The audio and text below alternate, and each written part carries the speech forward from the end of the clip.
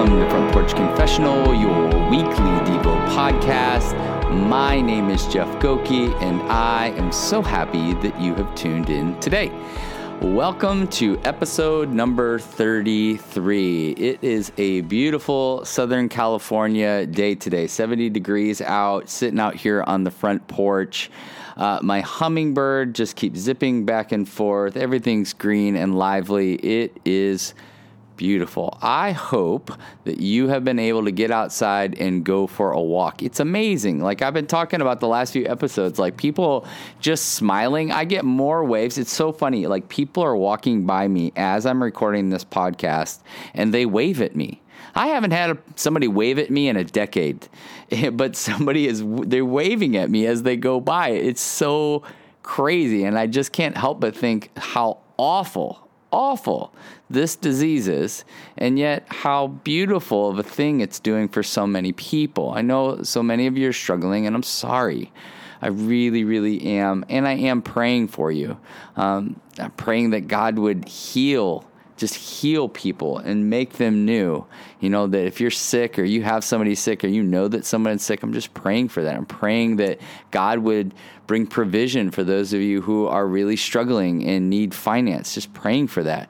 But I'm also thanking God that there is a joy that is happening in some people just in these neighborhoods, you know, as they're walking around, that I see people on these walkways and I'm like, wow, so amazing to see people's joy and to see some form of community and praying and begging God, hey, would you do something really beautiful in this time to unite community, to unite neighbors, so that the people could once again not just consider themselves, but consider others. I'm praying for that, but also praying, living in the tension of the celebration and the devastation, living in that tension and trying to do that well. So often we feel guilty, like celebrating during this period of time when so much bad is going on. And I think so often as Christians, we are just caught in the middle, but we remember that Jesus is our Savior, that He is our Redeemer, and that He makes all things new. And I don't say that as a trite statement. I say that as somebody who has gone through it, and so many of you have gone through it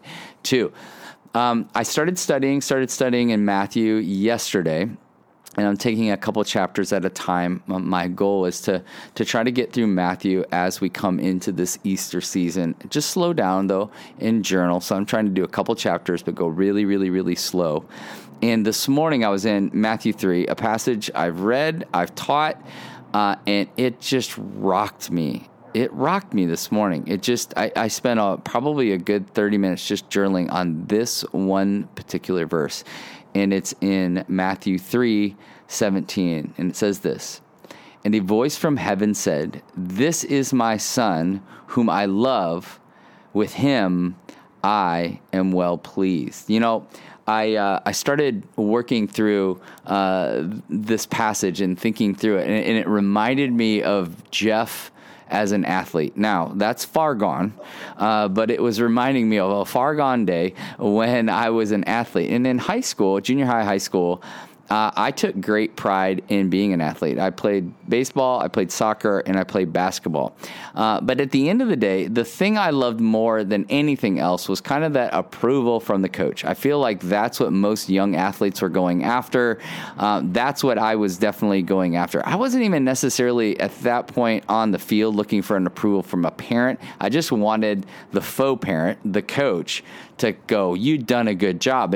And so I was like kind of one of those crazy kids. I remember in soccer one time, I used to dive for everything. I would dive, like throw my body on the soccer field. And I remember this one time I went for a head ball and I hit my head on the ground. And when I got up, I just started running and they called timeout. And I was like, what's going on? Well, I had hit my head on a rock and I had gouged it all the way from the top of my forehead down to the bridge of my nose.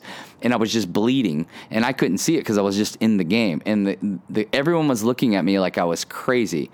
And I remember going to school the next day and everyone was like freaking out, like, what happened to you? It looked like just somebody took a carrot peeler and just took it right down the forehead. It was gnarly, but I was just not afraid to sacrifice my body. And when I would do that, every time a coach would go, yeah, that's what I'm talking about, Goki. And I always felt a sense of a pride, of belonging, of, when that happened. I remember playing basketball. I was a decent basketball player. I always made the team. I generally started, but I wasn't the best player. But the way I got the coach's approval, I had this coach that just loved aggressive ball play.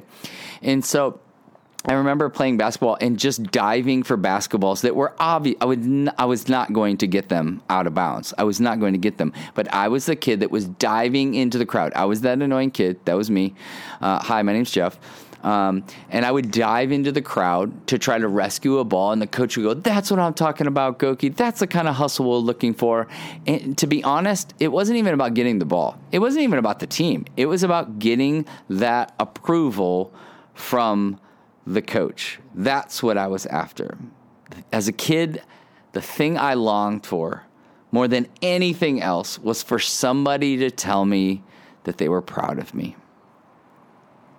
That's all I wanted. Because if somebody told me they were proud of me, it meant that I was a somebody, that somebody saw me and that I really mattered and I really belonged. I don't know if you feel that way. I don't know if you've ever felt like you've been shortchanged by that, though, right? Why is it that with that attitude and that way of approaching life, which I have for most of my life, that I always feel like I'm shortchanged? And here's Jesus. Here is Jesus.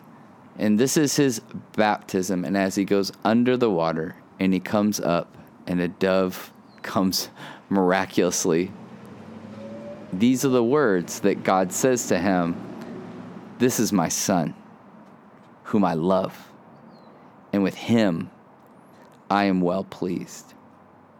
And what I found, and as I was working through this passage, is that, like I said earlier, I feel like maybe I've been shortchanged. And a part of the reason why I've been shortchanged is because I have all these dings to my identity, right? All these dings to my identity. Right? Because most often my identity is found in all the wrong things. And maybe that's you. Maybe you just like, man, I just keep seeking approval. I just trying to find love, trying to find where I belong. And I just never fit. I never feel like I belong. I never feel like I really matter. And so I go from job to job, to thing to thing, to title. Maybe for you, a guy to guy, or maybe for you, girl to girl, or divorce after divorce. Or thing after thing, whatever that is, right? There's something inside of us that is obsessive in trying to find our identity, trying to feel seen, trying to feel whole. And that is what caught me with this passage. As I was reflecting on it this morning, and this is what I was sitting in, I realized something very, very interesting. To this point, Jesus really hadn't done anything. That's what I kept sitting in this morning. I was like, he hasn't really done anything. He hasn't done anything miraculous. I mean, he cared for his mom and his siblings. His father had passed away. He took up the trade of being a carpenter, right? He took up the job. He was providing for his family, I would imagine, and caring for them. But he hadn't healed anybody. You know, he didn't do anything really incredible. He hadn't fed 5,000 people or raised anyone from the dead. He was just God's son, Mary's son. And it says that God was pleased. And I was like thinking about that, going like, wait a second, hold on. But he hasn't done anything really super special. Like he hasn't like done anything amazing. Here he's just been this normal kind of guy, a son. Just a regular blue-collar worker. And yet God's like looking at him going, I love this. I love my son. I'm so pleased with him. And it wasn't just about that he got baptized. I believe God was saying, I just love my son so much. And what he wants you to hear right now is he loves you so much. We are God's beloved sons and daughters. But so often we don't feel it. And because we don't feel it, we don't live like that. And what I sense so much and what I see so much in Jesus is that he not only felt that love and approval from his Father, he lived it. He lived out of it. That affirmation that he received was something that he had known from the very beginning of time, the very beginning of history. So this moment that he found himself as the God-man was no different. But for us, because our identities are found all in the wrong things, it messes it all up, right? Because we're so often trying to earn God's love, earn God's affirmation. You know how annoying it is? I don't know if you have kids, if you do, or if you have nieces or nephews, or you do childcare for somebody, but how annoying it is when a child comes to you and they want you to recognize something that did good. Look, I drew this picture. Look how pretty this picture is. You see this picture? I spent all this time with these crayons and this thing and that and the glue and this glitter, right? Look at it. And all they want you to do is go, wow, honey, that is so pretty. You did such a good job. And they're feeling like, yes, I did do a good job. Isn't that annoying? It is kind of annoying to me. But I've been called heartless, so I'm dealing with that. That's why I'm in counseling. But the kids are always, a lot of times coming up and, Dad, look what I did. Or, Cooper is out skateboarding and he's doing a trick on a skateboard. He wants to show me. And when he does it, he wants me to be proud of him. And I am. But so often I'm like, buddy, you don't have to do that. Or Mika with a picture or something. You don't have to do that. Like, I love you no matter what. But I don't necessarily live that way with God all the time, right? I'm like so often looking at God and going, hey, God, check this out. Did you see my read my Bible today? Did you see that? I read my Bible. I spent a whole 30 minutes with you in the Bible. I read it. Yep, that's right. And I read it in the King James Version. Yeah, how do you like them apples? Right? Did you see that? It was really, really a big deal. God, did you see I prayed? I prayed to you, God. Yeah, I prayed a really good prayer, like a really good one. And I actually stopped and I prayed for that person. You see, I prayed for that person, God. God, I went to church. God, I went to church, and it wasn't even in a building. It was online, right? It was online, and I watched the whole thing. I went to online church this week. Did you see that, God? Did you see, God, that I also gave money, because they were saying, like, text it in. And so, I was feeling like, okay, I should probably do that. And so I did that. I sent money to the church. See how I did that? I sent money to the church. Do you see how I helped my neighbor? You see how I did that, God? Right? I helped them because they didn't have enough toilet paper.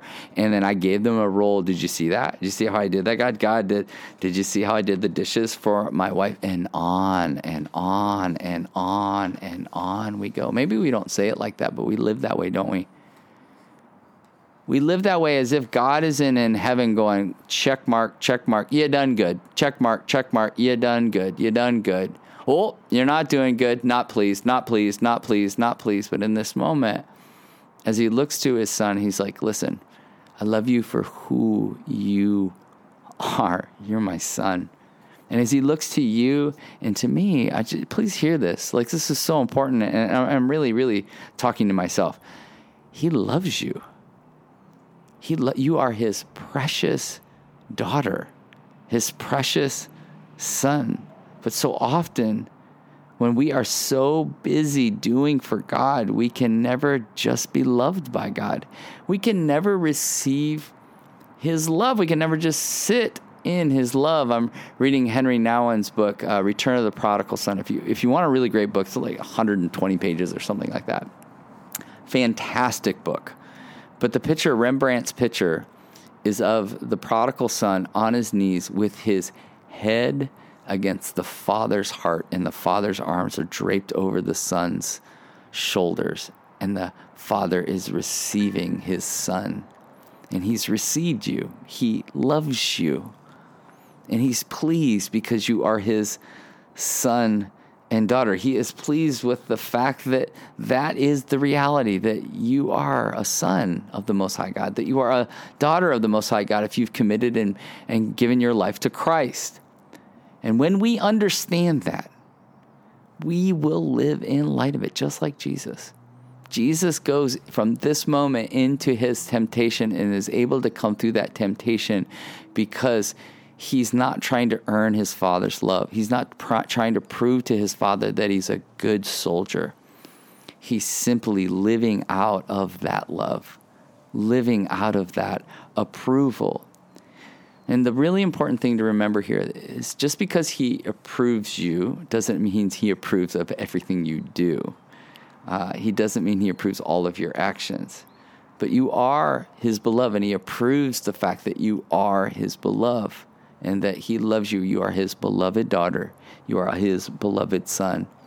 And we're to live that way and live out of that. And I wonder if for so many of us is the reason why we're stuck, is we're constantly trying to prove to God that we're a somebody. And he's already like, you're a somebody. You're already a somebody. You're a child of the King. When we try to earn the approval of God, we will never truly experience the love and delight of God. So where are you trying to gain God's approval instead of embracing your sonship or daughtership? May we receive your love and approval, Almighty God, as your sons and daughters. We want to rejoice in your delight of us. So take a breath, reflect, and believe that the God of the universe is near to